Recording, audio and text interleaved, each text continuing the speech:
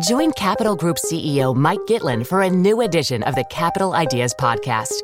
In unscripted conversations with investment professionals, you'll hear real stories about successes and lessons learned, informed by decades of investment experience. It's your look inside one of the world's largest asset managers. New episodes are available monthly. Subscribe wherever you get your podcasts. Invest 30 minutes in an episode today. Published by American Funds Distributors, Inc. This episode is brought to you by State Farm. If you're a small business owner, you know that it isn't just your business, it's your life. And whatever your business might be, you want someone who understands. That's why you might want to check out State Farm Small Business Insurance. Why? Because State Farm agents are small business owners too, living and working in your community. That means they know what it takes to help you personalize your policies for your small business needs. Like a good neighbor, State Farm is there. Talk to your local agent today. Hi, I'm Kara Swisher, editor-at-large of Recode. You may know me as someone whose new favorite word is dadvocate, but in my spare time, I'm just a reporter, and you're listening to Recode Decode, a podcast about power, change, and the people you need to know around the tech industry. We're part of the Vox Media Podcast Network. Today in the red chair, someone I've known a long time. I'm not sure how long, but a long time. Alexis Ohanian, the co-founder of Reddit, who's now an investor at a firm he co-founded called Initialize, and he also manages it, called Initialize Capital. He's also an advocate, and if you insist, dadvocate for national paternity leave, and has lobbied members of Congress to support federally provided paid family leave for all parents. And oh yes, he's also married to one of the most famous women on the planet, Serena Williams. Alexis, welcome to Recode Decode. Hey, thank you for having me, Karen. So the reason I wanted to have you, I do want to talk about investments and obviously this Twitter news today about, since you co-founded Reddit, and you're still quite involved. Are you involved with it? Well, I helped come back to lead the turnaround in 2014. Right. And then after I came back from paternity leave, I moved back onto the board in order to focus on And so Steve Huffman is running, he's other co-founder. Anyway, but what really attracted me to this dadvocate idea, and I make fun of it, it's sort of like reporterpreneur or, any of those. I think it's a good little Manbassador. Have you heard of Manbassadors? I have not heard that one. That one's a little cringy. Men helping women in the workplace. Yeah. You're a manbassador. They have it at Harvard. That one feels forced, though, because of the N versus the M. I see. Okay. Whereas dadvocate, I didn't come up with it. I like dadvocate. I like it. I actually like. Yeah. So explain what, I just kept reading about you. You're an active Twitter user. You post pictures of your daughter and your family. But you then started writing about paid parental leave. So talk to me about how you got involved in this. Sure. I, really did not think much about it as an issue, sadly, until I saw what an impact it had on my own life. And unfortunately, I know this is the way things go pretty often. I don't mind selfishness. Good. Go ahead. But at the time, so when I came back to Reddit in 2014, there was no HR. There was a lot to fix. And we were able to convince/trick a woman named Caitlin Holloway to come and join us and said to her basically, look, there's a million fires. Help us by building out the HR and people and culture team, and let's go. And she took that on. She implemented a whole slew of policies, one of which included, it was 16 weeks of paid family leave.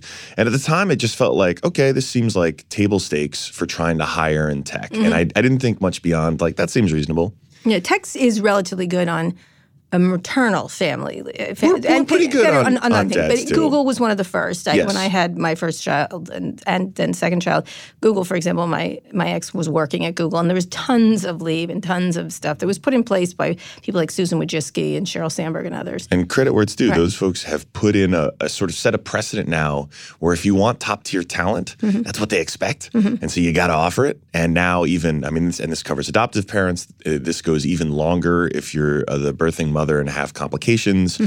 And I think it's the new table stakes for talented employees. What did you put in? I did my whole 16 weeks. No, you did. No, when you were at Reddit. You put in... Well, that was all Caitlin. All Caitlin. She put in how many 16 4 months, weeks? 16 weeks minimum. Whichever parent, correct? Of paid family leave, either parent. Yes. Right. And currently, across the country, that's not the case. There is 4 no months minimum. is not across the case. Absolutely not, sadly. What is it, 6 weeks, and then you go 6 weeks on? If you're lucky, the most jarring statistic I've learned in this process is that 1 in 4 American women are back to work 2 weeks after giving birth. Right.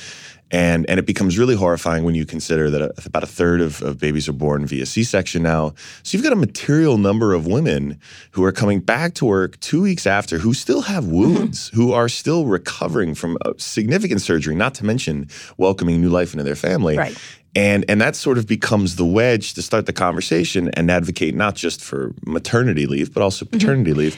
But let's get the takes for people who don't know. There on the Family Medical Leave Act, people get, is it 6 weeks, and then they can take 6 weeks of disability in some fashion. In some fashion, right. Yes. And they have to mash them together. So it's typically 3 months. And that's not extended to every employee necessarily. And some states have tried to fill in the gaps with state plans. Right. I think there's like 6 or 7 that do it. Right, exactly. But there's certain amounts, but not by any means for the women. And for men, there's almost none. Nothing. No. So and behind Europe by a significant amount. Behind it's basically every developed nation. Yeah. And it wasn't until, I made a little bit of press just before I went on leave saying that I was taking my full leave because that was a rare thing for a tech executive to do, a male tech executive to do. But I wanted to sort of give air cover to other men in the industry as well as at Reddit. And then it was only because of the complications that my wife faced afterwards and the traumatic experience that all of that was in spite of— Explain what happened. You wrote about it in the New York Times. Sure. Yeah. I mean, and my wife, not every, family has a HBO documentary crew following them, but and my wife very, very candidly and openly shared that after the birth of our daughter, she has a history of blood clots and endured a couple of pulmonary embolisms that nearly killed her had they traveled all the way up. And she had multiple surgeries to deal with. So she had an unexpected C-section and then multiple surgeries thereafter in order to treat that and fix that. And the complications thereafter actually had a stent placed in one of her veins to basically capture clots for the next few months just while she was recovering with limited mobility. And people who don't know this, pregnant women have more of a likelihood of a pulmonary embolism. And even her story, as she told it, I think it was to Vogue or Vanity Fair, that was the first time we learned about the Black maternal health crisis in this country because there is a real epidemic of women of color, Black women in particular, whose pain is not recognized in the same way as any others. And the result is this sort of survival rate or the success rate of Black women who go in to go have a baby is significantly lower. And we only learned about this because she told her story and basically social media coalesced around all these news articles and reports that this body of work that I'd hope, actually was a subject of some of our talks in DC and that there's a lot of work to be done there. But I watched the effect it had on our family, even though we had money, we had support, we had family, we had everything you could hope for. And to think that I or someone else at my company or a fellow American would have to decide between their job and being with their family in that moment and in the weeks and months thereafter seemed unconscionable. And that is when it really crystallized for me that it needed to be an issue, not just so that I could make sure every one of my employees had access to it, but that every single American did. And that's what, for the last 2 weeks, on top of being a VC, this is like my side hustle. And I've found a growing support from people all over the country. I mean, and the group is called, what is it called? Plus? Plus. So credit to Katie Bethel, who runs that, and she's been advocating for this issue long before I got involved. She had me on stage at the Commonwealth Club, and in the months after I came back, I was regularly doing press, part of my job, and she was the first person, though, to ever ask me, and she asked me on stage, how do you struggle to have it all as a new father and a business leader? And the entire audience laughed because they saw what she was doing and they realized that, yes, if you're a woman, an executive, and you've just had a child, that is the first question you are asked, and you're asked it incessantly. It's also par for the course that you're not going to be able to keep up. But what about the business dads? I, in months of doing press, had never been asked, Alexis, how are you going to struggle to balance between being a father and having a career? Talk about this a little bit, because one of the things is like we don't have enough for women who actually have the children. Talk about it in terms of why it's important, because in the most part, and I know Sheryl Sandberg wrote about this in Lean In, that even though Dave was a great dad, he still didn't do half the work, and he still, and she was lucky in the fact that he was very involved. Talk about why, because most women are like, why do I care if this guy gets time off, right? Well, I certainly hope that none of them are in scenarios like my wife was, where they just physically could not move in the weeks after. And that's where the role of the partner, my role was not just with Olympia, but also to support my wife. But even in the scenarios where, let's say, everything goes perfectly, you're still welcoming a new person into your household who is going to turn, you know this, every parent knows this, turns everything upside down and changes everything. And while I wouldn't prescribe for any family what the balance should be, every family should have the option to find that equilibrium for them. And it is clear that, I mean, we're seeing research now that shows having dads take paternity leave is not just better for the health of the child and the support of the child, but also the health of the birthing mother, both physically and emotionally. And that matters. And divorce rates. Divorce rates go down. It is, we're seeing more and more evidence for why, if we really care about the family in this country, we should be investing in paternity leave, and we should be encouraging dads to have the courage to take that time. Talk about the stigma. You talked about that in the Times article. It's real. And I mean, that's why I took the leave in the first place, because I wanted other men to see it and be like, all right, well, no one's going to accuse Alexis of not being an ambitious go-getter. If he can do it, I can do it. I really think, you know, my dad took one day off. I was born down here in St. Vincent's Hospital here in New York, and he took one day. It was a vacation, and he went back to work. And what did your dad do? Travel agent, and miraculously still has a travel agency. Now he started a little one. I know. He just does cruises. You're doing your best to put him out of business. Well, the Hipmunk thing was a little awkward, but he got over it. He actually got the last laugh. Really, he's still around. Yeah. But the move there is, I think there's a generation of dads now who see a path towards having a bigger role in their families, and hopefully more and more bosses are putting these plans in place, and then if they're men, taking advantage to destigmatize. Because look, we know it should not be a liability just to have a uterus in the workforce. But today it is. And if enough men take leave, if men take leave just as often as women do when they have kids, it destigmatizes that. Did you do that yourself when you were an up-and-coming entrepreneur? Because, you know, I want to get to the go-go. Oh, I only had one kid. Right, I know that. But did you think, you didn't think about this at all, obviously. No, but how did you think if men took time off? Or you didn't think about it because you were part of this sort of young go-getting gang? The reality was I just did not think of it. I was oblivious to it, honestly. And I conceded, right, it's sad that it had to be something that affected me for me to really deeply care. But I've found now, you know, especially in the last couple of years, more and more fathers stepping up and not just taking the leave if they're lucky enough to even have it, but talking about it and normalizing it, and even just normalizing dadhood. And that I do think is one of the best parts of social media. I mean, there's an entire subreddit called Dad Reflexes, which is hundreds and thousands of people every day what is it? Sharing videos. It could be bad. What is that? No, it's delightful. They're sharing videos and GIFs of dads, like, basically catching their kids before falling off a sofa. Like the dad reflex is there's an entire an entire community. Yes, I will share a few of these GIFs with you, and you'll see them floating around Twitter. Yeah, and it's silly, but it's a way to show this kind of tenderness and love, and it's like it's creating this meme of being a dad that never could have traveled in the past, because you wouldn't have made a movie about it. You wouldn't have even gone to poker night and talked about it. It is an interesting thing, because there is that naturally, you know, I'm gay, so it's not the same thing, because it's much more equal with two women, for sure. There's no question.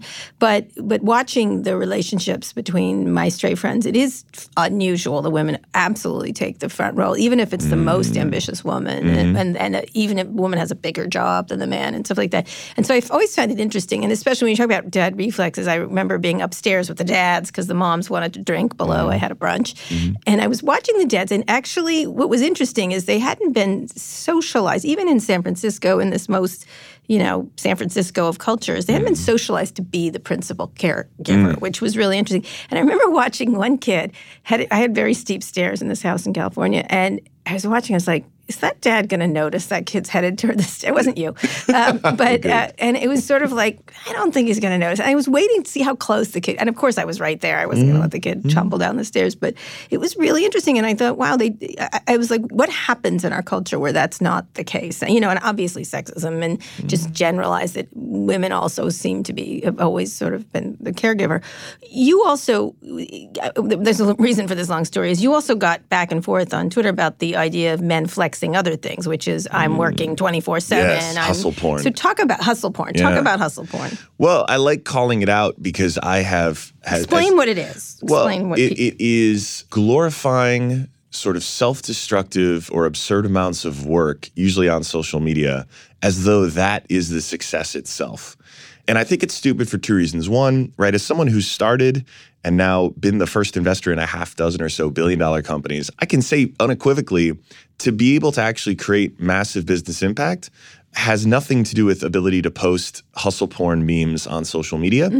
And just as a matter of practicality, like that does not really advance your business. And instead, it promotes a really toxic idea that working yourself to death, sacrificing your emotional and physical health, all those things, it promotes this false idea that those are actually good. But that's a huge idea in tech, is that like I'm staying up all night, I'm coding all night. And it's so absurd. And so where does it come from? Is it real in any way from your perspective? I think part of it's just sort of a natural machismo and a kind of toxicity of just misplaced young people. And I think though I was not a hustle pornographer myself, I definitely worked hours during my 20s, and especially in creating Reddit, where if I had just been a little bit more self-aware, I would have gone to sleep at 1 a.m. instead of 5 a.m. Because that 4 hours worth of work I did because it made me feel good was so worthless. When I got up in the morning and actually looked at either the code I had written or the emails I had sent or the design work I had done, it was all pretty bad. And it's, I think, just being more self-aware about one's own sort of diminishing marginal returns after a certain hour. And not to mention, I mean, if I had invested more time in myself emotionally, sort of mentally, whether it was, we went through a lot during the founding of Reddit. I regret not working with a therapist sooner. I regret not working with a coach sooner. I regret spending years just eating garbage food.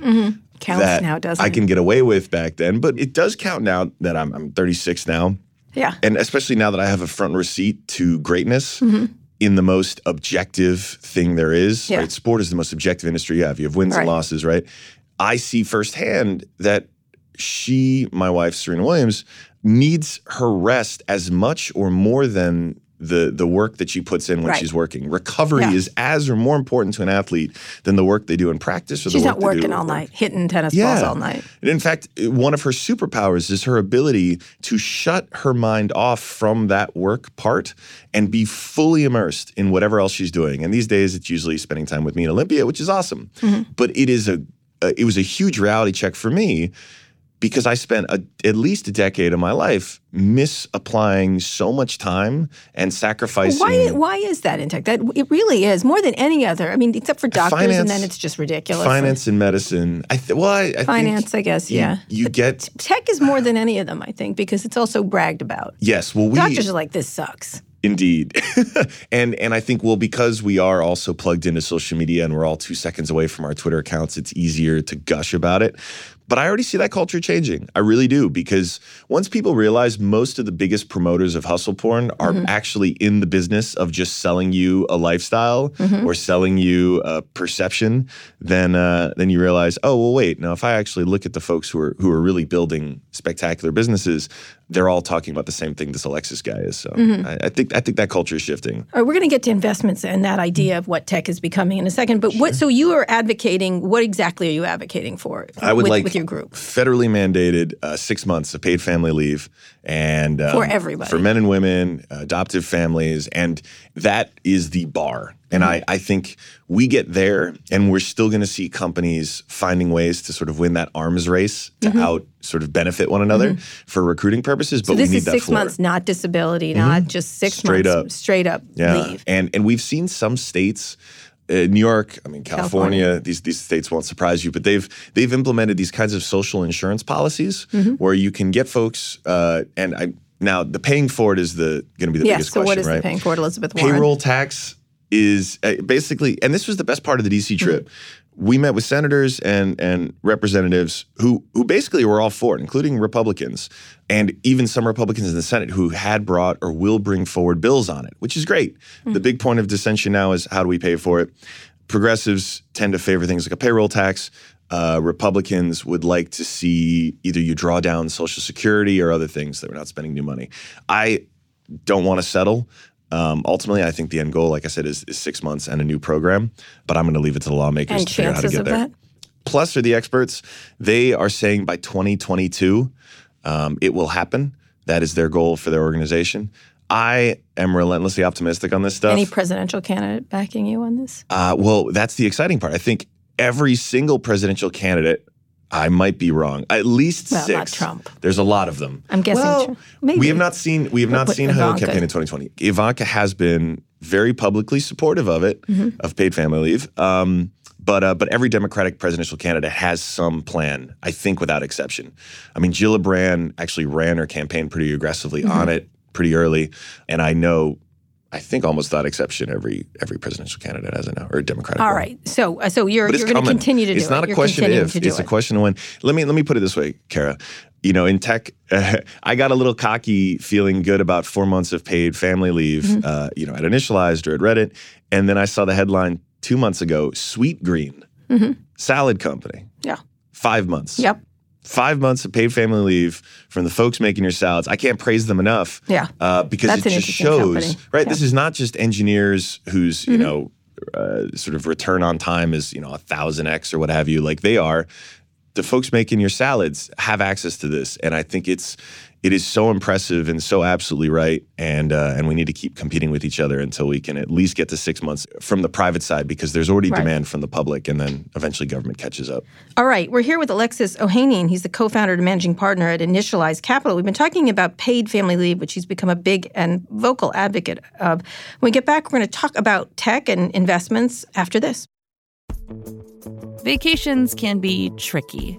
You already know how to book flights and hotels, but now the only thing you're missing is, the actual travel experience. Because is it really a vacation if you're just sitting around like you would at home? You need a tool to get the most out of your time away.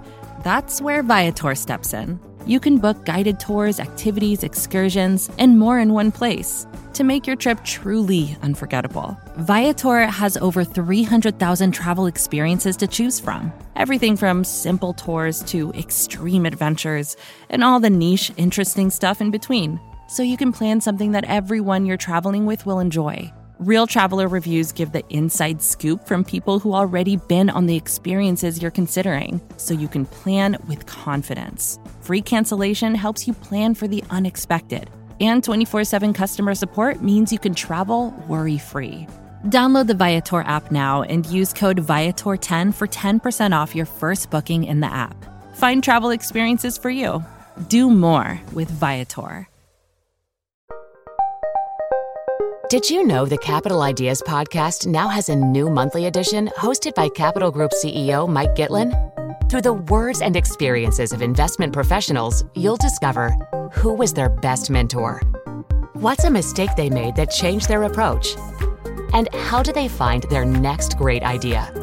Subscribe wherever you get your podcasts. Published by American Funds Distributors, Inc. We're here with Alexis Ohanian. He's the co-founder and managing partner of Initialized Capital. We've just been talking about his efforts on paid family leave, including especially for fathers who do not take it, and some people get it but do not take it. And certainly the stigma of men staying home with their kids is high. It still remains high in this country, not in other countries. But you know what? You know what I love too? We had Chance the Rapper canceling tour dates recently because he wanted to be on paternity leave. Right. And actually, I'm wearing my Nats hat tonight. The guy who closed out the game. I don't even know what that means. Night. My kids were doing it last night. Daniel Hudson, who essentially closed out the World Series, victory for the Nats, famously took his paternity leave, missed Game 1 of the NLCS to be there for the birth of his third daughter, and his team rallied behind him when he said he was going to do it. There were a couple of idiots on Twitter who said that it was going to ruin everything and that he was being selfish, and those fools were promptly @replied. But it was just such a poetic end to that World Series because, and then they won. Look, I'm just saying, it's not only good for your company and for the country, but it also helps win World Series. All right, so okay, take paternity leave. Okay, all right. So talk a bit about that, the changing tech, because again, as we talked, hustle porn, this idea that you have to work all night, it's sort of a toxic male culture, heavily male-dominated, white male-dominated. Talk a little bit about, since founding Reddit. Now, for those who don't know, Alexis is one of the co-founders of Reddit. He also worked on Hipmunk and many other companies. But Reddit's pretty much your most famous thing that you started. Yeah, and I also had the privilege of coming back to help lead the turnaround in 2014. But this is like asking Elon about PayPal. I asked him about PayPal. It's right. called me.com, actually. Oh, if wow. you want. I covered it for the Wall Street Journal. Okay, all right, you win. He didn't. He didn't have. He then merged with PayPal, and they were hated rivals during that time. And I think I wrote a piece on their hated Today rivalry. I learned. And then they had offices right near each other. It was crazy. This is why you're an OG. That's right. Okay. So you talk a little bit about what you spend your time doing. Then you do, and you are fully involved in initialized. Reddit. I'm on the board at Reddit these days. Right. But after my paternity leave, Initialized became the full-time All right. thing. Explain what you're doing there. You have quite a Sure. few interesting investments. Yeah, I mean, we're the very first investors in Founders. My partner Gary Tan and I, we wanted to do early stage venture differently, and by that we built software that helps run every element of the firm because we're first and foremost product people, and we built a great team of partners who are looking for opportunities maybe where others aren't, and we feel like there's a huge potential here because it's very hard to be high conviction when a company is just getting started. But if you can recognize what that potential looks like, you can do very well. And I'm seeing a sort of family tech trend that has emerged that I'm delighted by, and that also it doesn't hurt that this has become such a big issue. There's a founder in particular based out of Chicago, Allison Robinson, who's the founder and CEO of Mom Project, who simply said, look, there is a market here of talented professional women. Almost half of women don't return to the workforce after they have a baby. And that is a ton of talent that is being squandered. And her proposition was, if I just build an online marketplace for those talented women to say, here I am, here's what I can do, and then connect with the Fortune 500 and say, hey, Fortune 500 companies, you need more project-based work done. Here is where you can find that talent, whether it's marketers, lawyers, comms work, finance, any of these professionals. And So Jobs Network. And it's this flexibility in both the culture, and I think that technology provides us, right? We're always on our smartphones. We have so much autonomy over when our groceries show up and when that car service shows up that it makes sense to want to have that kind of autonomy over work we do, even if we're a professional, and especially if we're a new parent. Dads can also use Mom Project, but the vast majority are still women. And there's economic opportunity here that's being squandered every single year simply because that marketplace has not been able to exist in software. And now it does. And it was actually my partner, Alda Lou Dennis, who spotted this company, saw the potential. We rallied the team together pretty quickly to run a vote. How much do you have under investment? $500 million. A lot of money then for a smallish firm. Yeah, we're. And this is early stage. Early stage. So you got to find a lot seed. of companies. Well, we try not. We tend to do about 20 investments a year. We know we have this amazing opportunity because at that earliest stage, you really need to know what it takes to build a product and a business. And it's a lot easier when you have a whole slew of data and trends, and you can have analysts do a bunch of reports for you and tell you what to invest in. But we rely pretty heavily on just spending time with founders and trying to learn about industries and hopefully being Talk delighted. a little bit about the startup scene right now and what it's like to be a VC. Obviously, SoftBank just had a massive, oh yeah, which is you're not up spicy. In, spicy, pretty spicy. We nice way to put it. We feel an effect of that, but it's really just because early stage valuations have crept up because folks like SoftBank are putting so much money to work later. We always push founders to focus on margin because it seems like a pretty obvious thing. That sort of new realization happening later stage now because of the WeWork disaster hasn't got us thinking too differently because we always were looking at pretty high margin Talk software about businesses. the startup scene now, because a lot of people feel that it's moribund, that it's not. There's not a lot of startups. I just had an interview with Ben Horowitz. He's like, no, it's not the case at all. There's all kinds of there's different amazing things. stuff. I agree So with Ben talk there. about what it's like now and what's changed. You know, the biggest change is founders have much more perspective than, for instance, I did like 13 years ago when I started. And by that perspective, I mean, specifically, we have a company, Numero, that asked us specifically who our investors were. And we, who invested in Initialized. I was like, I've never been asked that before, but I'd love to tell you here, these endowments and these foundations, because they wanted to make sure the sources were things that they would feel good about should we as a firm, as an investor, ever come under scrutiny. And we were leading their seed round. And I was like, interesting. All right, this was running a VC firm with integrity didn't seem like a competitive advantage when we started doing it a few years ago, but now it seems like it is.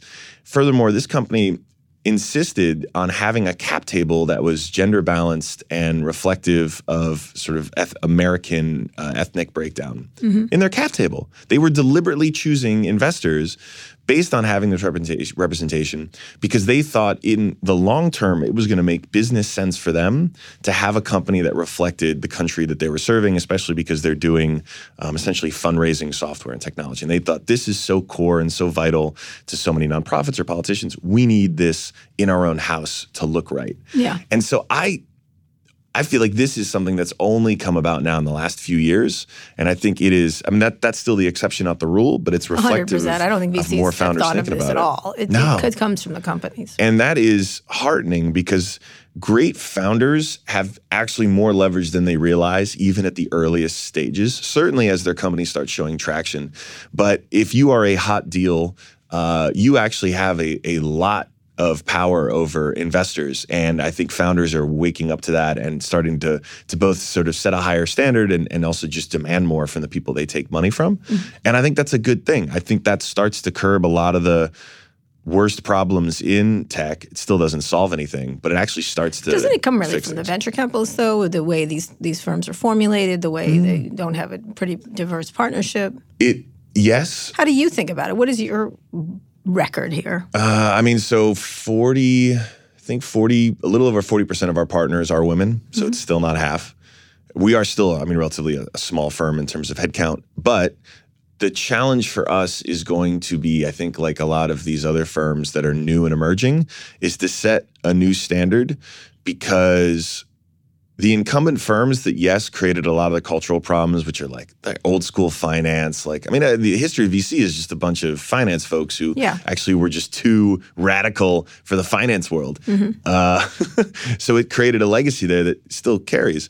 But I think for the new generation of VCs, at the end of the day, we want to win. And by winning, we want to invest in great companies. And I think it's a symbiotic relationship because these great founders are actually going to have higher standards, and we are going to see that higher standard as a competitive advantage because it results in us having fewer blind spots. Like this isn't. Again, did you have them when you were a founder? No, you just took whatever money you got. Yeah, right? But it was also 2005.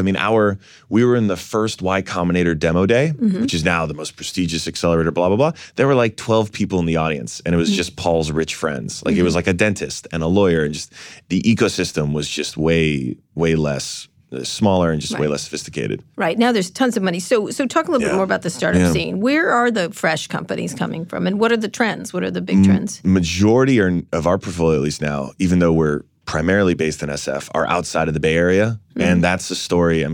Kim Mai Cutler, who's one of our partners, she is the expert on all things Bay Area housing and policy. And she's our It's such a delight to be able to work with her because she is able to forecast and sort of let us know really what's going to happen. And unfortunately, it's not very promising these days because the cost of living has gotten so absurdly expensive. Discusses a lot of problems of living in the Bay Area. Very active about how, and she's born and raised in the Bay Area, so she cares very deeply about tech. Very interesting pieces, a big long piece. Yeah, and the reality though is cost of living has gotten so absurdly high. And especially because LA is such a delight to live in and is an easy plane ride. Not today, but... Not today, no, yes. Notwithstanding fires and all the other environmental trauma. But generally speaking, because it's such a quick plane right away, has benefited tremendously in the last few years and will continue to as SF gets so prohibitive. New York, where we are right now, also continues to thrive. And those are the two areas where we just see the most growth. And I don't see it stopping because SF is sadly becoming a less and less desirable place to live, not just for cost, but also just quality of life. So more around the country. You're Indeed. talking about still big cities, not Chicago's, not Kansas City. Starting, I mean, we got Mob Project in Chicago, but it's still it's still the Austin, primary New York, coastal Los and Angeles. southern cities. Yeah. Atlanta has a great burgeoning tech scene. And what about the money? How is the money flowing? Because there, speaking of not wanting to take money, a lot of people are like, "Oh, Saudi Arabia, not so." I was at a dinner party where they were stack ranking evil countries where they got money from. They're like, "Oh, you can Singapore. We need the Singapore money." Wow. Okay. Someone actually said, "Crazy Rich Asians, Karen." I was like, "Oh God, I really want to hit you with this lamb chop I've got." Oh my God. The dinners you go to. I Karen. know. Stack ranking evil empires that give them money. Wow. I think, look, there's the world, and this is one of the, when I'm having drinks with my childhood friends, like my buddies from kindergarten, and none of them are doing VC, thankfully for them. They're just shocked by how awash in capital the world is. And that is the reality. At the highest levels, there is so much money out there looking for yield, looking for return, that if you have a compelling proposition, you don't need to go to those places to raise money because there actually are tons of resources. At least that's what we found. But look, they'll continue to exist, and I guess we'll continue to have these dinners where people are measuring their investors' evilness. But but tons of lucky money, tons of capital around. Yeah. And so talk about where the promising companies are, because a lot of people feel it hasn't been like there was a class for a minute there with Uber, whatever you think of these economic models, Pinterest, Airbnb. There was sort of a boom in these billion-dollar unicorns. Where do you see the real promising stuff? Ben was not talking about anything to do with social media or anything else. Yeah. So my partner Gary had this observation a few years ago that computers could now see. And these were a few different trends. Part of it was machine learning technology was getting good enough, and there was enough power to do a lot of this stuff on site. Cameras were getting cheap enough and high quality enough to be able to do it. And so we have a few companies in the portfolio. Standard Cognition is going head-to-head with Amazon Go in allowing retailers to just outfit their stores with self-checkouts. You can just look at some Doritos, take them off a shelf, and walk out. That and many companies like it that are using this kind of computer vision tech are, without a doubt, going to be the next sort of big trend within the industry. Because we're seeing... I mean, this is going to be a sea change, not just in the next 10 years, but literally in the next years as these start to roll out, because the cost of doing it has gotten so low, and the success rate. These cameras that Standard Cognition can just set up actually have a higher success rate than a human cashier. So a human cashier is going to mischarge more often than these cameras will. And this is beyond people doing their own checkout, which always takes me 16 years to do. You don't need to do that anymore. No, it's going to be, you're going to walk in, grab the Coke, and walk out, and it'll charge you for it. Via whatever's in your pocket. Yeah, you'll have scanned a smartphone, and this is one too where, to give you an example of the new generation of founders, this was probably a couple of years ago when we led their seed round. They said even back then they will never take facial recognition data because they don't need it to do this problem. It makes it harder for them, but they were willing to take on that task.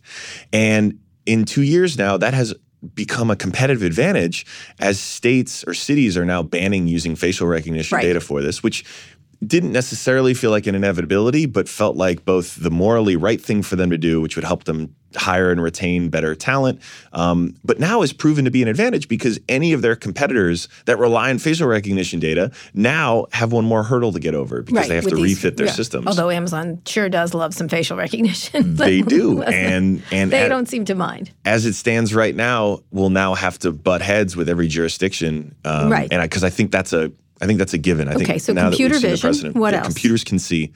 You know, I am so excited by elder tech because I think it's 10,000 boomers, give or take, retiring every day. And the work that it takes to do, like the actual support for this population is not going to be automated away. There will be parts of it, software will do better, cheaper, faster.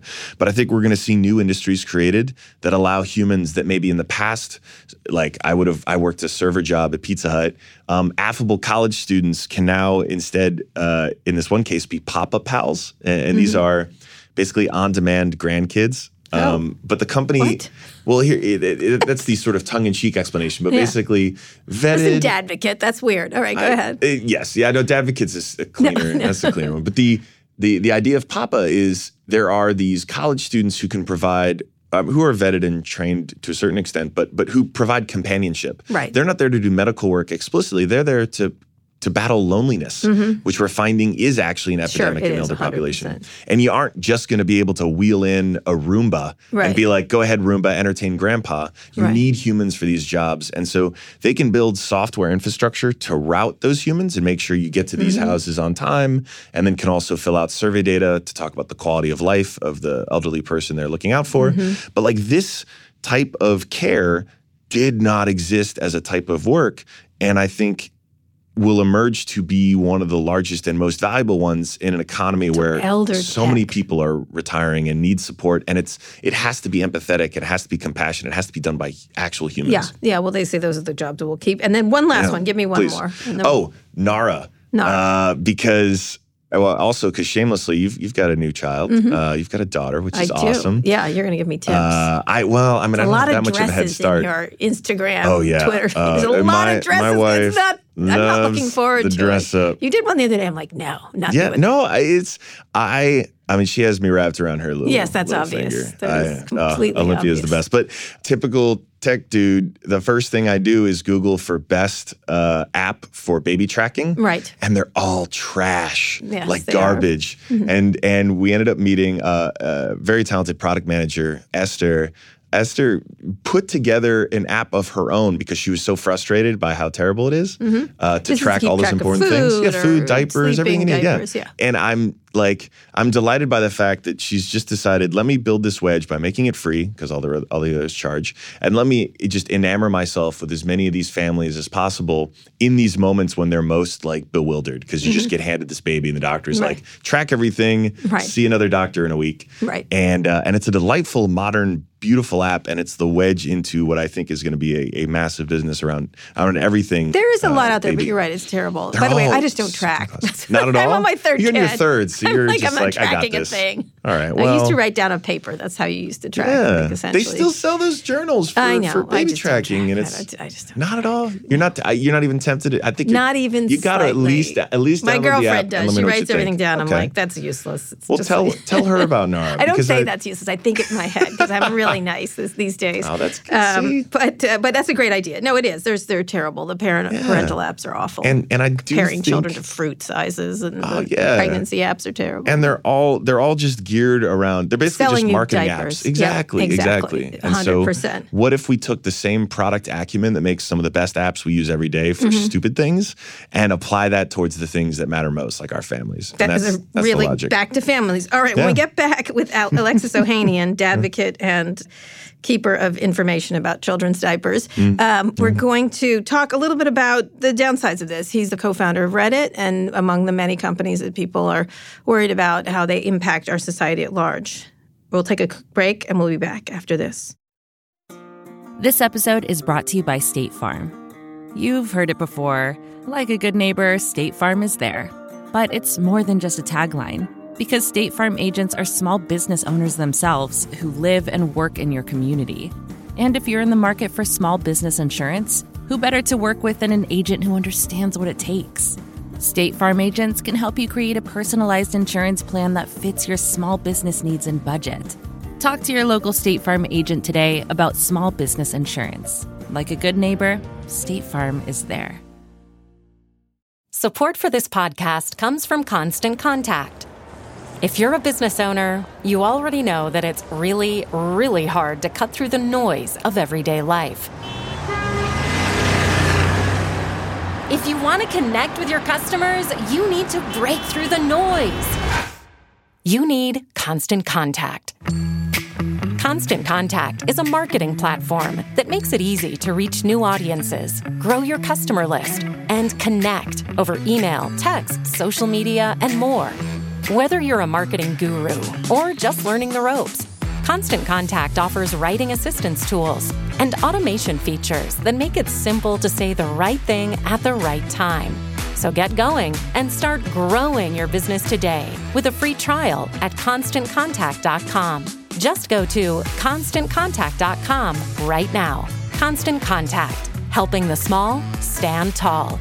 ConstantContact.com. We're here with Alexis Ohanian, the co-founder and managing partner of Initialized Capital. He's also the co-founder of Reddit. Yesterday, Jack Dorsey got busy and suddenly was not going to take political advertising. Now, you have been in the middle of Reddit was one of the places where so much cesspool behavior was happening and stuff like that. And it's changed a lot. And under Steve and I have had great interviews who's Steve Huffman, who's running the company.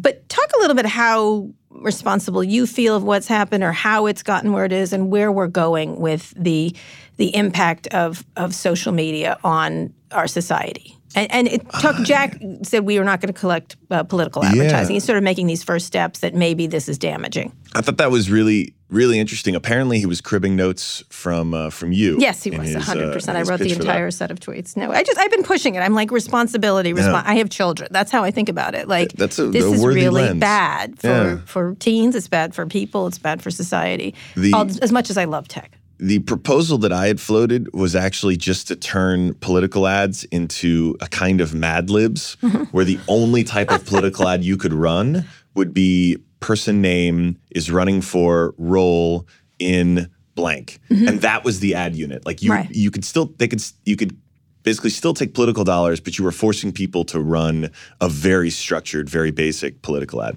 So you like this move because you and I have had discussions years ago about free speech because you guys were the free speech wing of the free speech party. Well, that was Twitter. Okay. And I think you could probably look at much of the history of Reddit and the thinking around that being between a sort of like a tussle between Steve and I when it comes to his more libertarian nature and my more progressive one.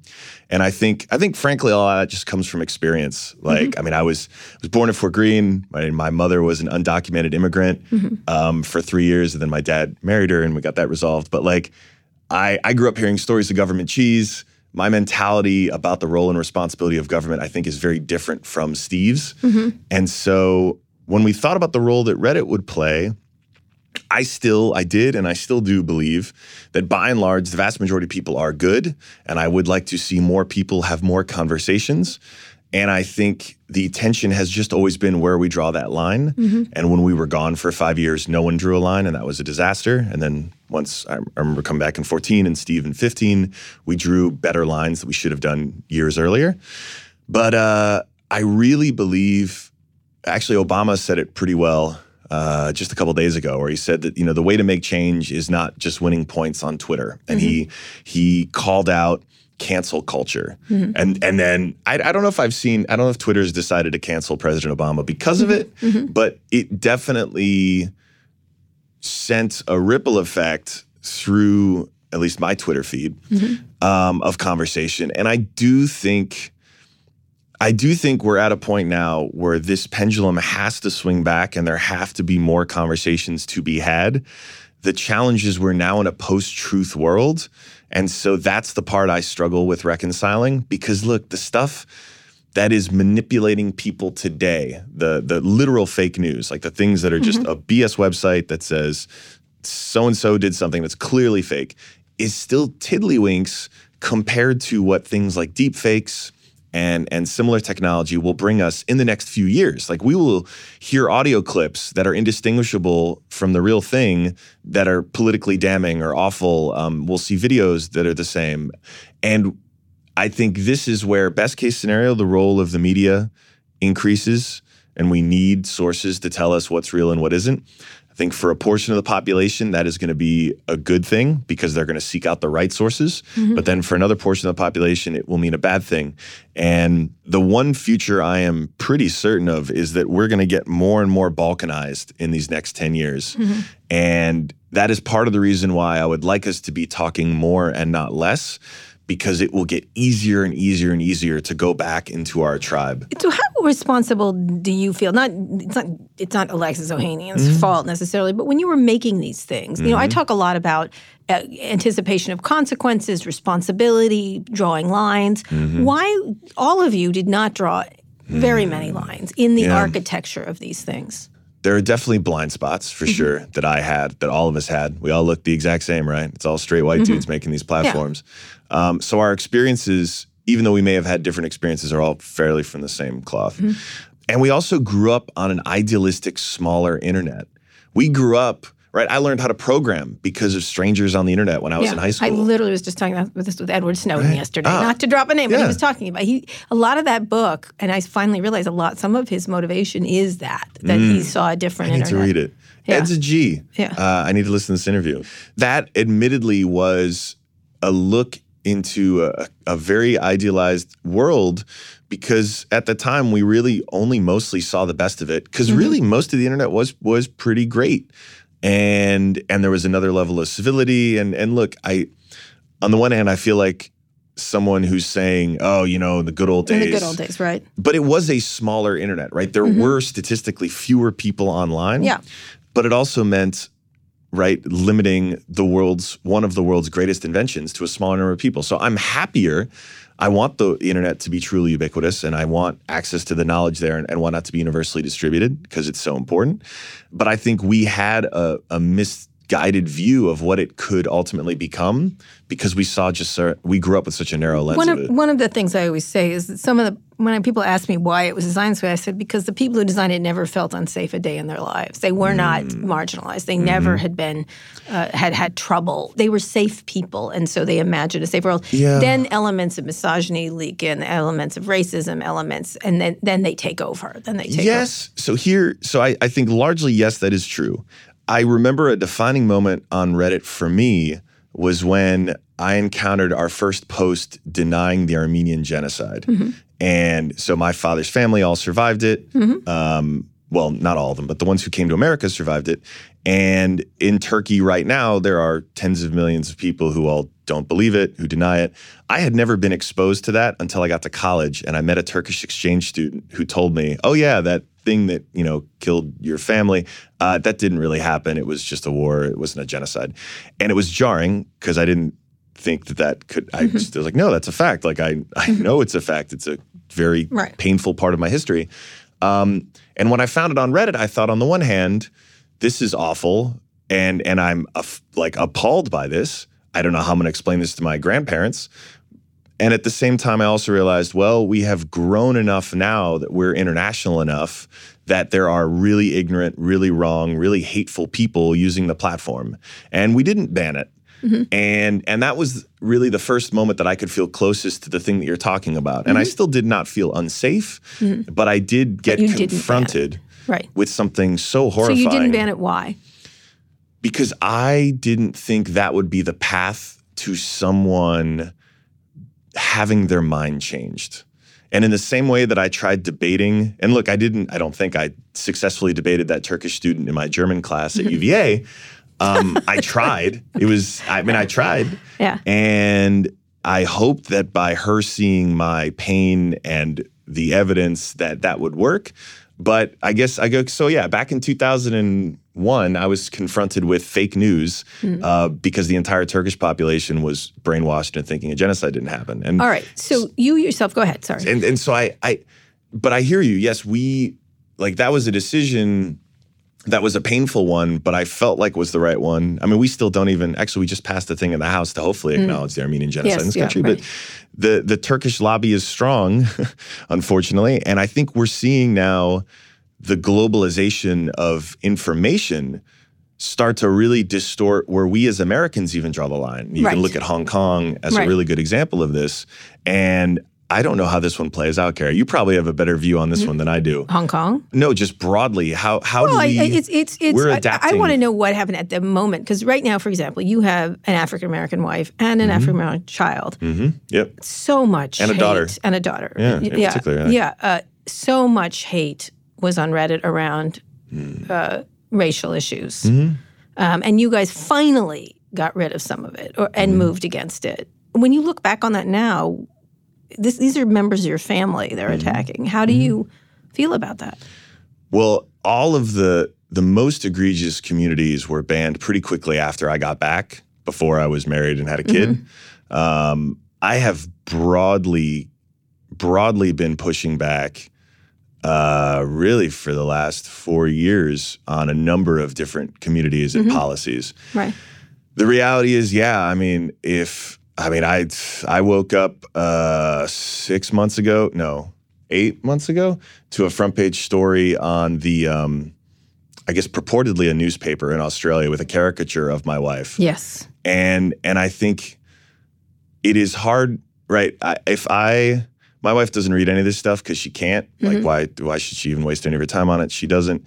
But when I'm confronted by this, whether it is on social media platforms, whether it's on social media platforms I created, or whether it is businesses, newspapers in countries, we have to deal with this kind of sexism and racism. It exists in the world, and it pisses me off. And Well, but here it is. You were one of the creators of these platforms. I mean, what I'm trying to get is what is it that, so today, giving the good example of what Jack did, he's getting rid of this political advertising. Then Facebook, including Sheryl Sandberg and Mark Zuckerberg, were like, no, it's free speech. And I'm like, it's paid speech. And it's different. Targeting it is different than Donald Trump can still go on and on the platform. His campaign can't. On Twitter, at least. And Twitter may be a very small portion of it, as Jack pointed out quite correctly. Facebook is where the real action happens. What goes through your head like that when you run these things? Like, we've just got to if everyone only talks, we are going to like each other better? What is the guiding? Because sometimes you're like, no, you're not. If you let people say the Armenian genocide did not happen, that doesn't change their minds for you to say, yes, it did. In some instances, it can. And the only thing that I saw, at least in that case, was by silencing them, it further reinforces a conspiracy in their mind that people don't want to know their truth, which is the genocide did not happen. Right. And I would rather disinfect it with more sunlight.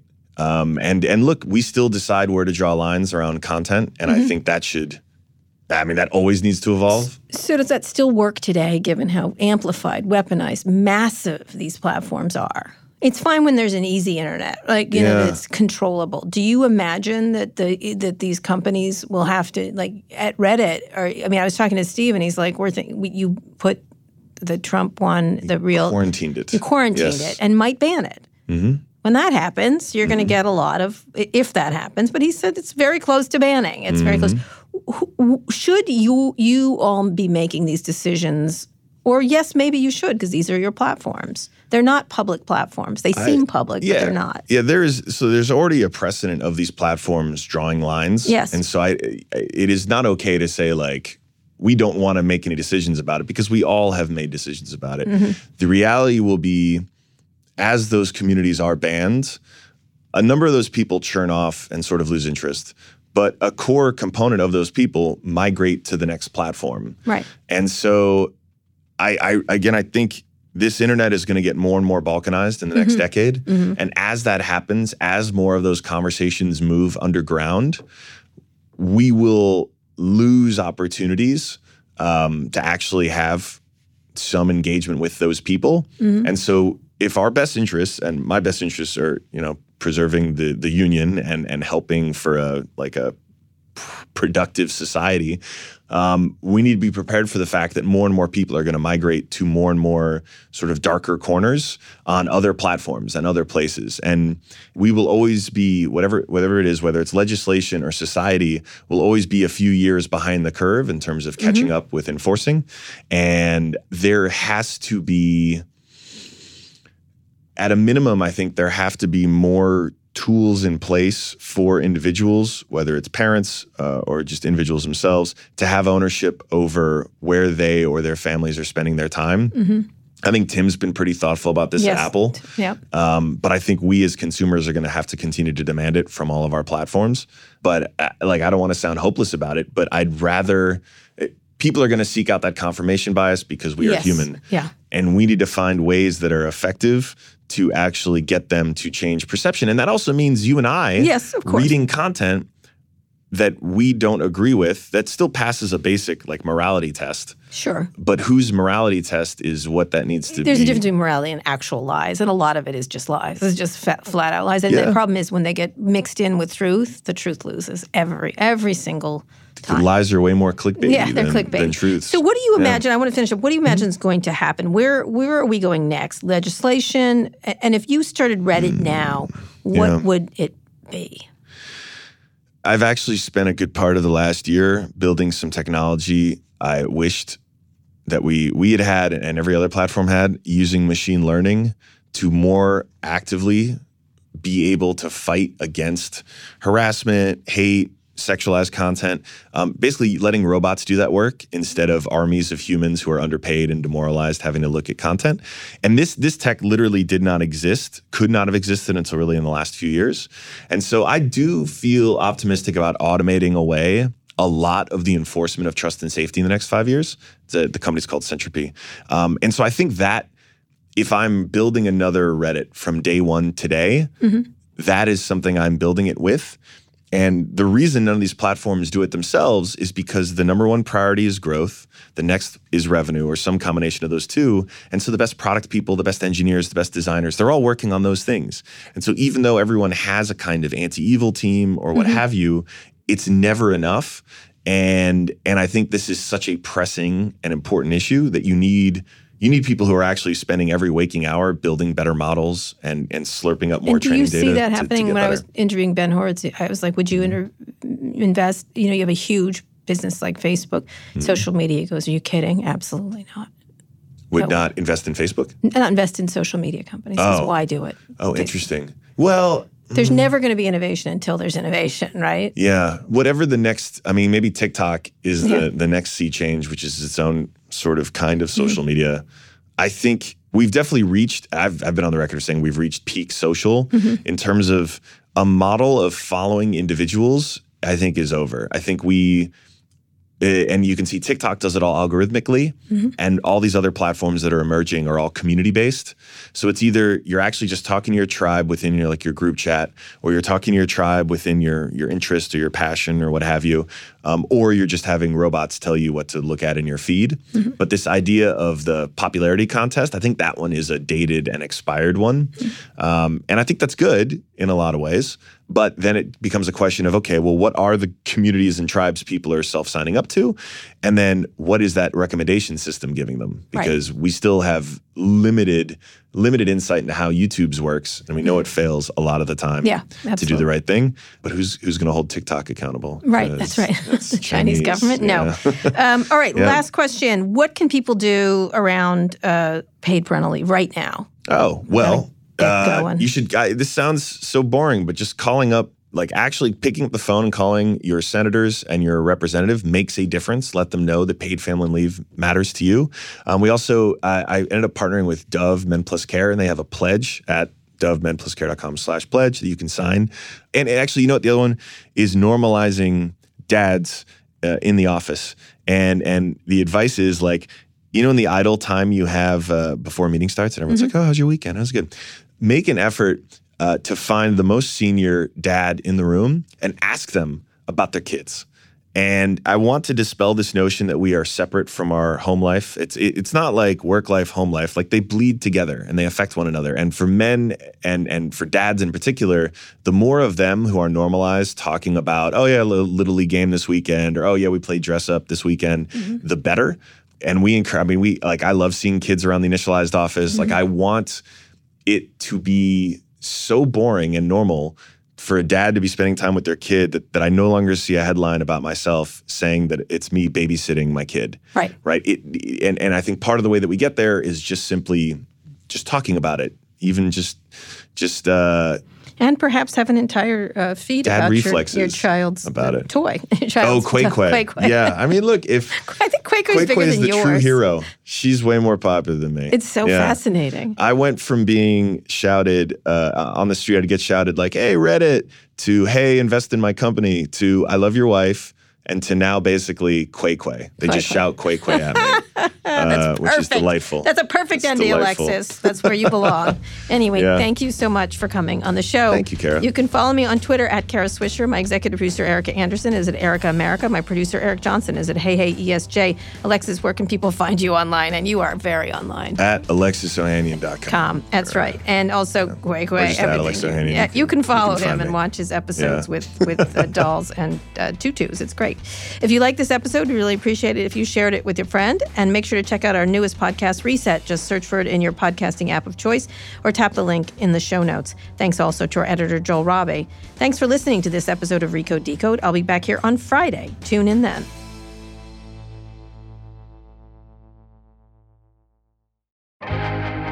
First thing in the morning, as soon as you wake up, the to-do list starts. Does the car need gas? Hopefully those leftovers are still good. Why did I get CC'd on the No. You can't escape the to-do list, but you can make the most of your me time with a relaxing shower using Method Hair Care products. Try Pure Peace Volumizing, Simply Nourish Moisturizing, or Daily Zen Shampoo and Conditioner for daily use. All formulated with long-lasting fragrances and are safe for color-treated hair. Reconnect with the best version of yourself. Visit methodproducts.com to unleash your inner shower.